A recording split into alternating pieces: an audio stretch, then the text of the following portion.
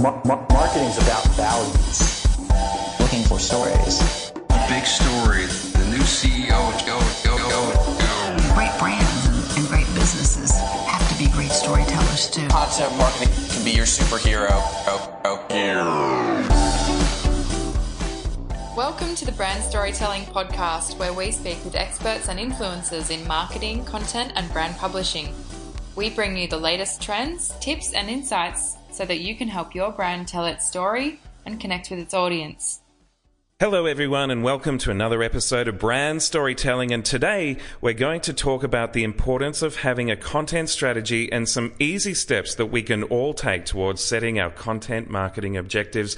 And joining me is none other than the Chief Strategy Officer for the Content Marketing Institute and another great friend of Newsmodo's, Robert Rose. Now, Robert and I spent some time traveling here in Australia and across Asia almost a year ago, and I was truly inspired by Robert's presentations and your approach to what you describe as the seventh era of marketing. It's a thrill to have you on the show. How are you, mate? I'm doing fantastic, mate. How are you? It's always a pleasure to hear your voice, and thank you very much for the kind words. I really appreciate that. I can't believe it's been just on a year since we last spoke. I know. Time is flying by, for sure. Content marketing has gone from strength to strength in 12 months now. Tell me about growing up in the United States. They tell me that you were described as a storyteller from a very young age, Robert. That's right.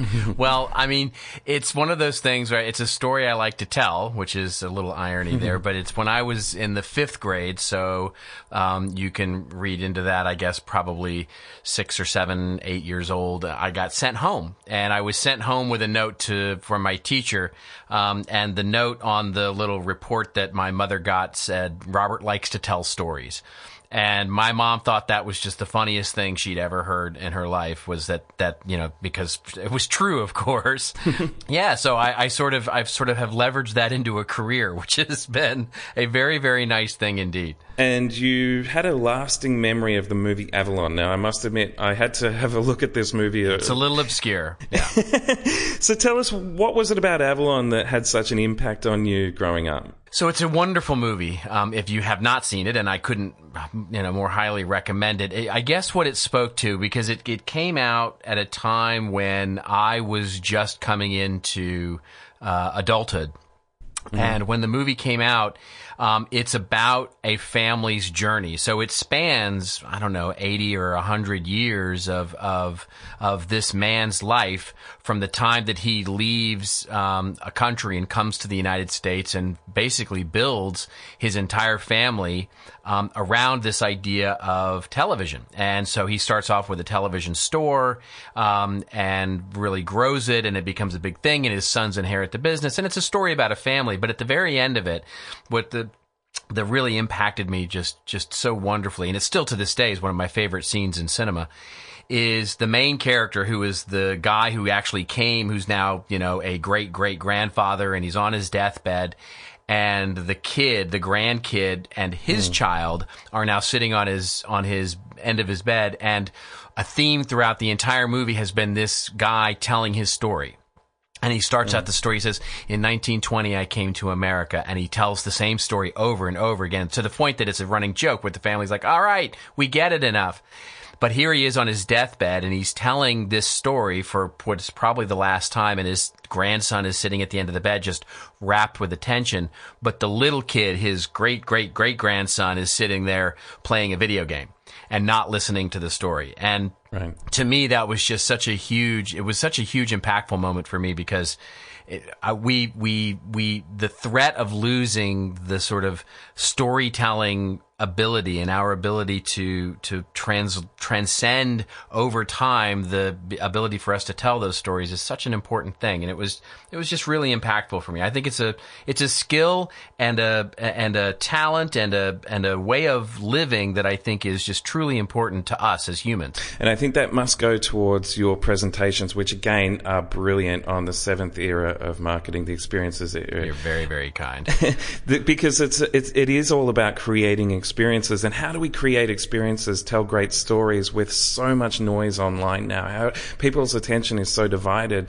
creating that experience becomes so much more difficult. So how would you say to our listeners out there to get that impact? What's the key? Well, the key is in getting, this is a muscle we don't get to exercise very often as marketers.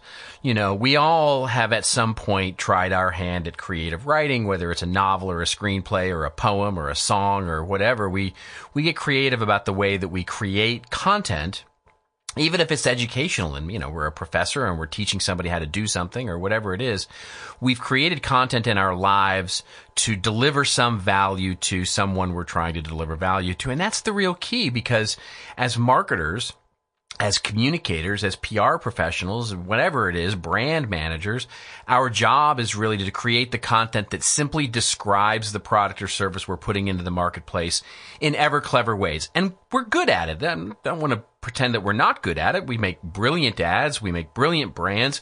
We describe them in wonderful ways. But that content doesn't deliver value in and of itself. It's not valuable content to educate someone, to entertain someone, to inspire someone, to tell a story. And if we can start to really switch our lens by which we create content as the means of delivering value to that consumer, that customer, that person we want to deliver value to, that's the real key. And it's whether it's a creative poem or it's an inspirational piece or it's a educational, that teaches somebody how to do something better or leads them into a change that they never thought possible. Whatever the thing is, it is valuable in and of itself. It becomes an experience. It becomes an experience that they have, that they take with them regardless of whether they buy your product or service or not. And guess what? They probably will, because they have affinity for you now. Speaking of affinity, we must wind back the clock again just for a moment here, Robert. I don't want to let this get away. Wrangler jeans versus Toughskin jeans. Now, I've done my research, and the people around you growing up tell me that you're a Toughskin jeans kid, much against your will, to your chagrin. Sadly. The Wrangler kids are out there. What was it about the experience of Wrangler jeans v Toughskin jeans that made you just want to be one of those cool kids in the Wranglers? Come on. Well, this will be good for the Australians out there. I grew up in Texas. And so I grew up on ranches and with cowboys and with, that sort of mentality. I mean, I grew up in the country, I wore a cowboy hat for many years and to the thing to have when you were a kid was boots, really nice boots, and a pair of Wrangler jeans, because the girls loved Wrangler jeans, and Wrangler jeans were cool. They were what the cool kids wore. All the rodeo guys wore Wrangler jeans. Basically, it was the greatest thing ever. And my mom, for whatever reason, because she said I grew out of them so quickly, she wouldn't buy me Wrangler jeans. She would only buy me these Toughskin jeans. And the Toughskin jeans were made by Sears, and they had these giant patches on them that would, over the knees, where you would typically tear out the holes in your jeans. And it was awful, because they were awful colors and people would make fun of me. It was horrible. Isn't it amazing the things that we remember, and that all goes back to that impact as a child that brand had on you. I love that story, and it's such a great example of that moment of inspiration. Now, you're traveling the world. I know that you're heading off to Milan in the next couple of months. Why are you so passionate about content marketing and brand storytelling in 2016? Well, I think it's got I think without apology, I think content marketing has the potential to change business. I was having this debate with one of the big analysts in the space, in the sort of technology and marketing and business analyst space today. And he was saying, you always, you're sort of all in with this content thing, and you think it's so big, and is it, you continually say that it's going to replace everything. And I corrected him, and I said, no. I said, it's not that content marketing replaces everything. Content marketing is something that is additive. It is a methodology that is infused into your existing advertising communications strategy.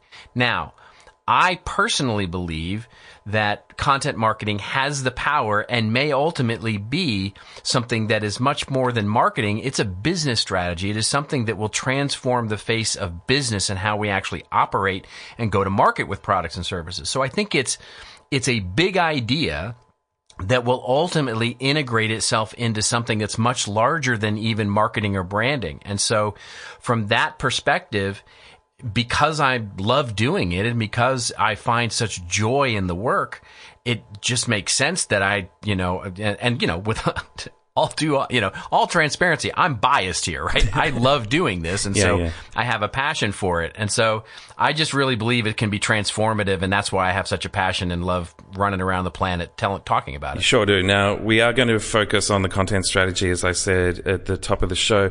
Both Robert and I will be speaking at Content Marketing World in Cleveland in September. Robert, just quickly, what can we expect out of this year's event? Oh, it's going to be huge. It is going to be just an amazing event.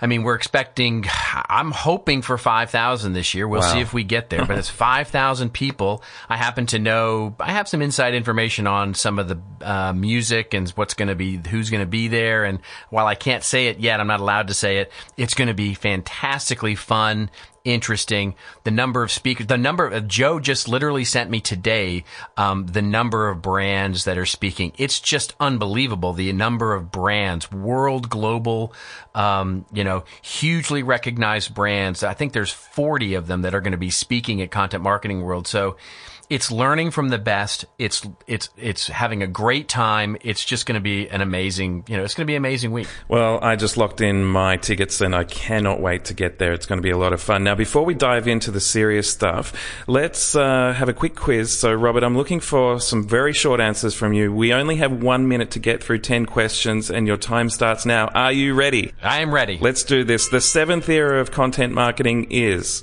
Creating great experiences. Why? Because that is the only way we can differentiate in the market today. The best branded content of 2015 was? Baby Center, Johnson & Johnson. Question 4. Content in 2016 should be? About quality, not quantity. The best region for embracing what you do is? Australia. Thanks for that. A tip of the cap to Australia. Your last book that you either wrote or read was? The End of the End of Competitive Advantage. Rita Gunter McGrath. Journalism is? A growing profession that is very exciting. Donald Trump.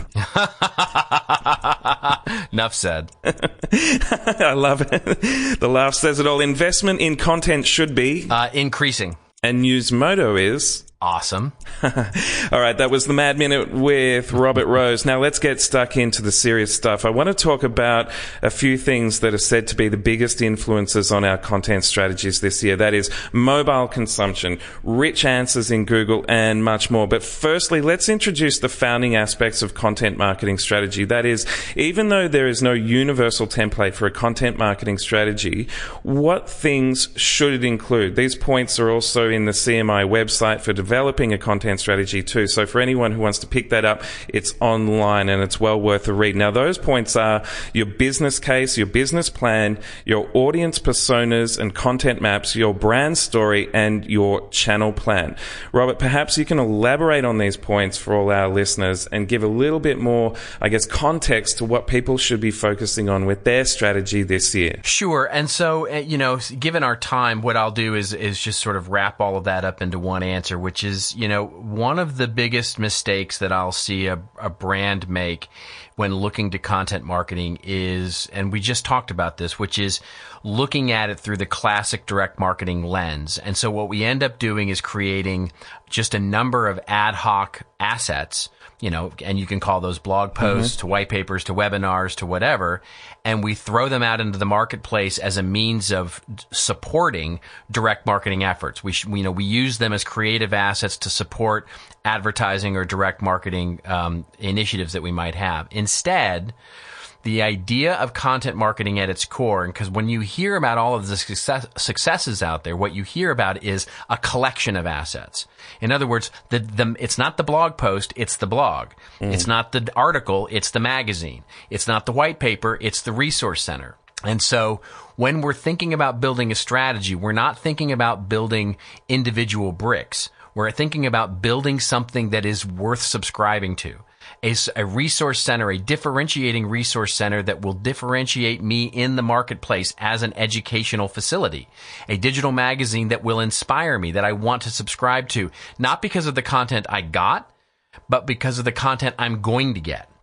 That's when you've created a subscriber. When you've created a subscriber, I give you a piece of content. Then you give me your name and your address and your phone number because you're so excited about the content you got, you can't wait to get another. Yeah. And that's when we've created something that's worth subscribing to and worth as an increasing value asset over time for the business. And so that's what I would say is the summation of all of those pieces together. So it's that body of work over time that creates your content brand. That's right. That's a great way to put it. You put it much more succinctly, and that's exactly the way to put it. Okay, so now let's go over the things that are going to really change or affect the content strategies that are going on this year. Now, something I know we've been discussing a lot at News Motor is the rise of mobile consumption. A ComScore study actually from the US found that mobile use accounts for at least 54% of digital consumption, and of course that number is of course growing rapidly. So this really indicates that the business and content producers need to start thinking mobile first, and if they're not already doing that, they need to be thinking about it for at least this year. Do you have any tips for those wanting to review and improve their content from a mobile consumption perspective, Robert? Yes, I do. And I guess the biggest one would be to not fall into the trap that mobile is a different design. Mobile is, simply having our website or simply having our content platform be responsive is not an answer. Yeah. Mobile is a means of behavior. It is a consumption behavior, not a platform. And so when you look at mobile from your content strategy, think of it in that way, because just as a very tactical example of this, if someone is looking for your information, your presence on the web over a mobile phone, their need for the front page of your website that talks about how many awards you've won and how many your executives are the best ever is not top of mind for them. So think about what is the experience you're trying to create on a mobile device, or a mobile, more appropriately, a mobile consumption behavior, and what information or experience can you create? That will trickle down into everything you're doing, right? So from the blog you write to the website you create to the emails you send and to the apps you develop, all of that is about what does my customer want to do and how do they want to interact with my experience that is related to my brand in a mobile way. And if you start thinking about it in that sense, it changes really everything you're doing from a content creation process, because it's no longer about just making my regular website mobile capable. It's about writing and creating something that is mobile optimized. Yeah. Now, I mentioned rich answers and the fact that an increasing amount of Google searches results in around 20% at the moment are yielding rich answers. Now, this is a really new area.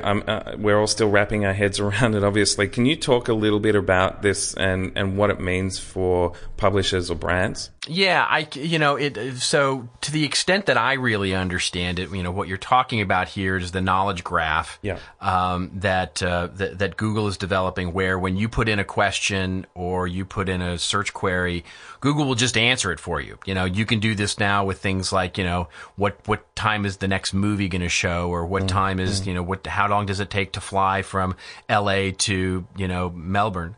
And you can do that and you'll get the answer right there. You don't have to go to a website. The answer just comes up on the front page of Google. Now, how does that apply to brands? Well, the content that they're pulling that from in many cases are sites. They are sites that are well answered and or well trafficked and rank well in the Google algorithm that actually pull that content. Now, of course, they're pulling most of that content from things like Wikipedia and those sorts of things, but you can start to think about your content being a source of that answer, because if they click through on that answer, where are you taking them?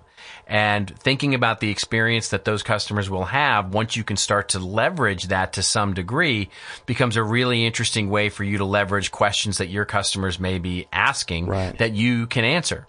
And that's it's an opportunity there. The other thing that may be the other side of that coin, which is taking up that screen real estate. And Google literally just announced this week that they're taking out the right. Well, they haven't announced it, but it's well known that they're going to be taking out the right rail Google ads to accommodate mobile. Means there's less screen real estate for both the ads and for both organic search results. And so getting to the top of Google is important, but perhaps even more important is of the traffic you do drive, what is it you do when they get there? Yeah, I love that. That's such an important point. Now, we talk about social and how fast that's all changing as well with Facebook, instant articles. How can this kind of development affect us as content creators and publishers of great content? Well, ultimately, to me, it's about, as I like to say, great content marketing takes a village, right? So it is truly an institutional effort by our company. And so many times now what I find is that many of the businesses I work with are really working at a product silo or a functional silo level and don't really communicate with each other and, quite frankly, don't connect the experiences that they're creating. This product blog over here and this product blog over here and the company website and the press newsroom and all of that are just disconnected islands where people can visit.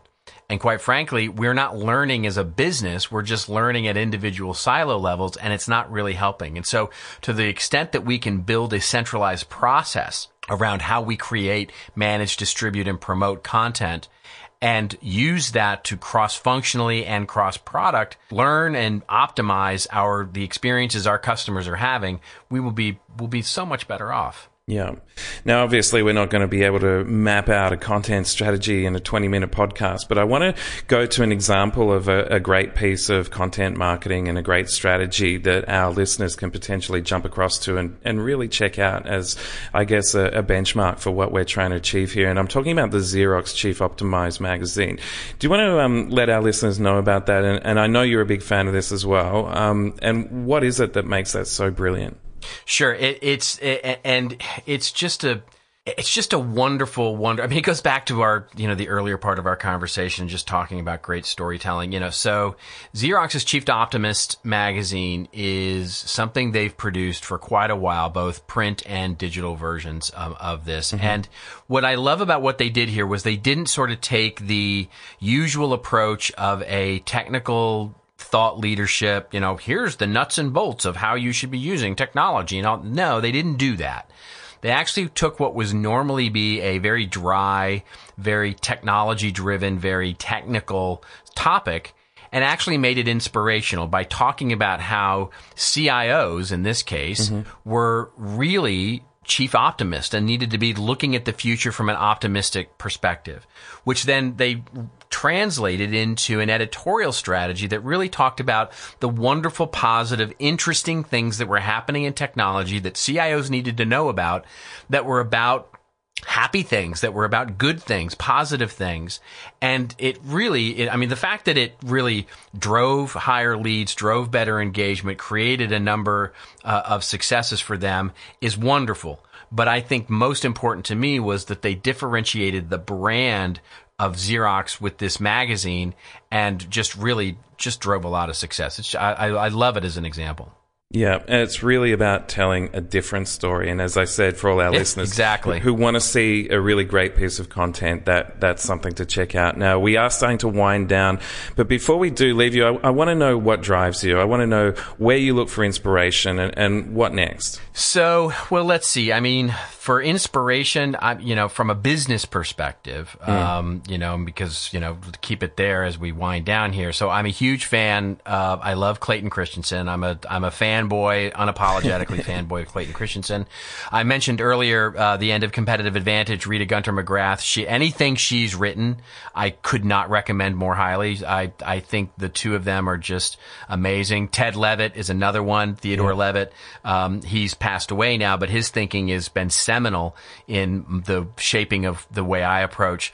From a creative side, Look, I'm an English lit, graduate. So, Joseph Campbell, yep. Storytelling, Mark Twain, the list goes on. It's just in terms of the authors and that inspire me every single day. Yeah. And I think you make a great point that you don't really care about what the company is, what the company does. You want to help people tell their story. And that sounds very rewarding. Exactly. Yeah, exactly. And to clarify that, basically what I tell people is I at the end of workshops, which comes a little bit of a surprise at the end of a workshop, I'll say, listen, I don't care about the company you work for. If you can go make them successful by learning this stuff and by taking this back into the business, I think that's amazing. If you can become a rock star in your business by bringing this process back and innovating the business around this, that's wonderful. What I care about is making you innovative, is making you competitive, and is making you a marketable marketer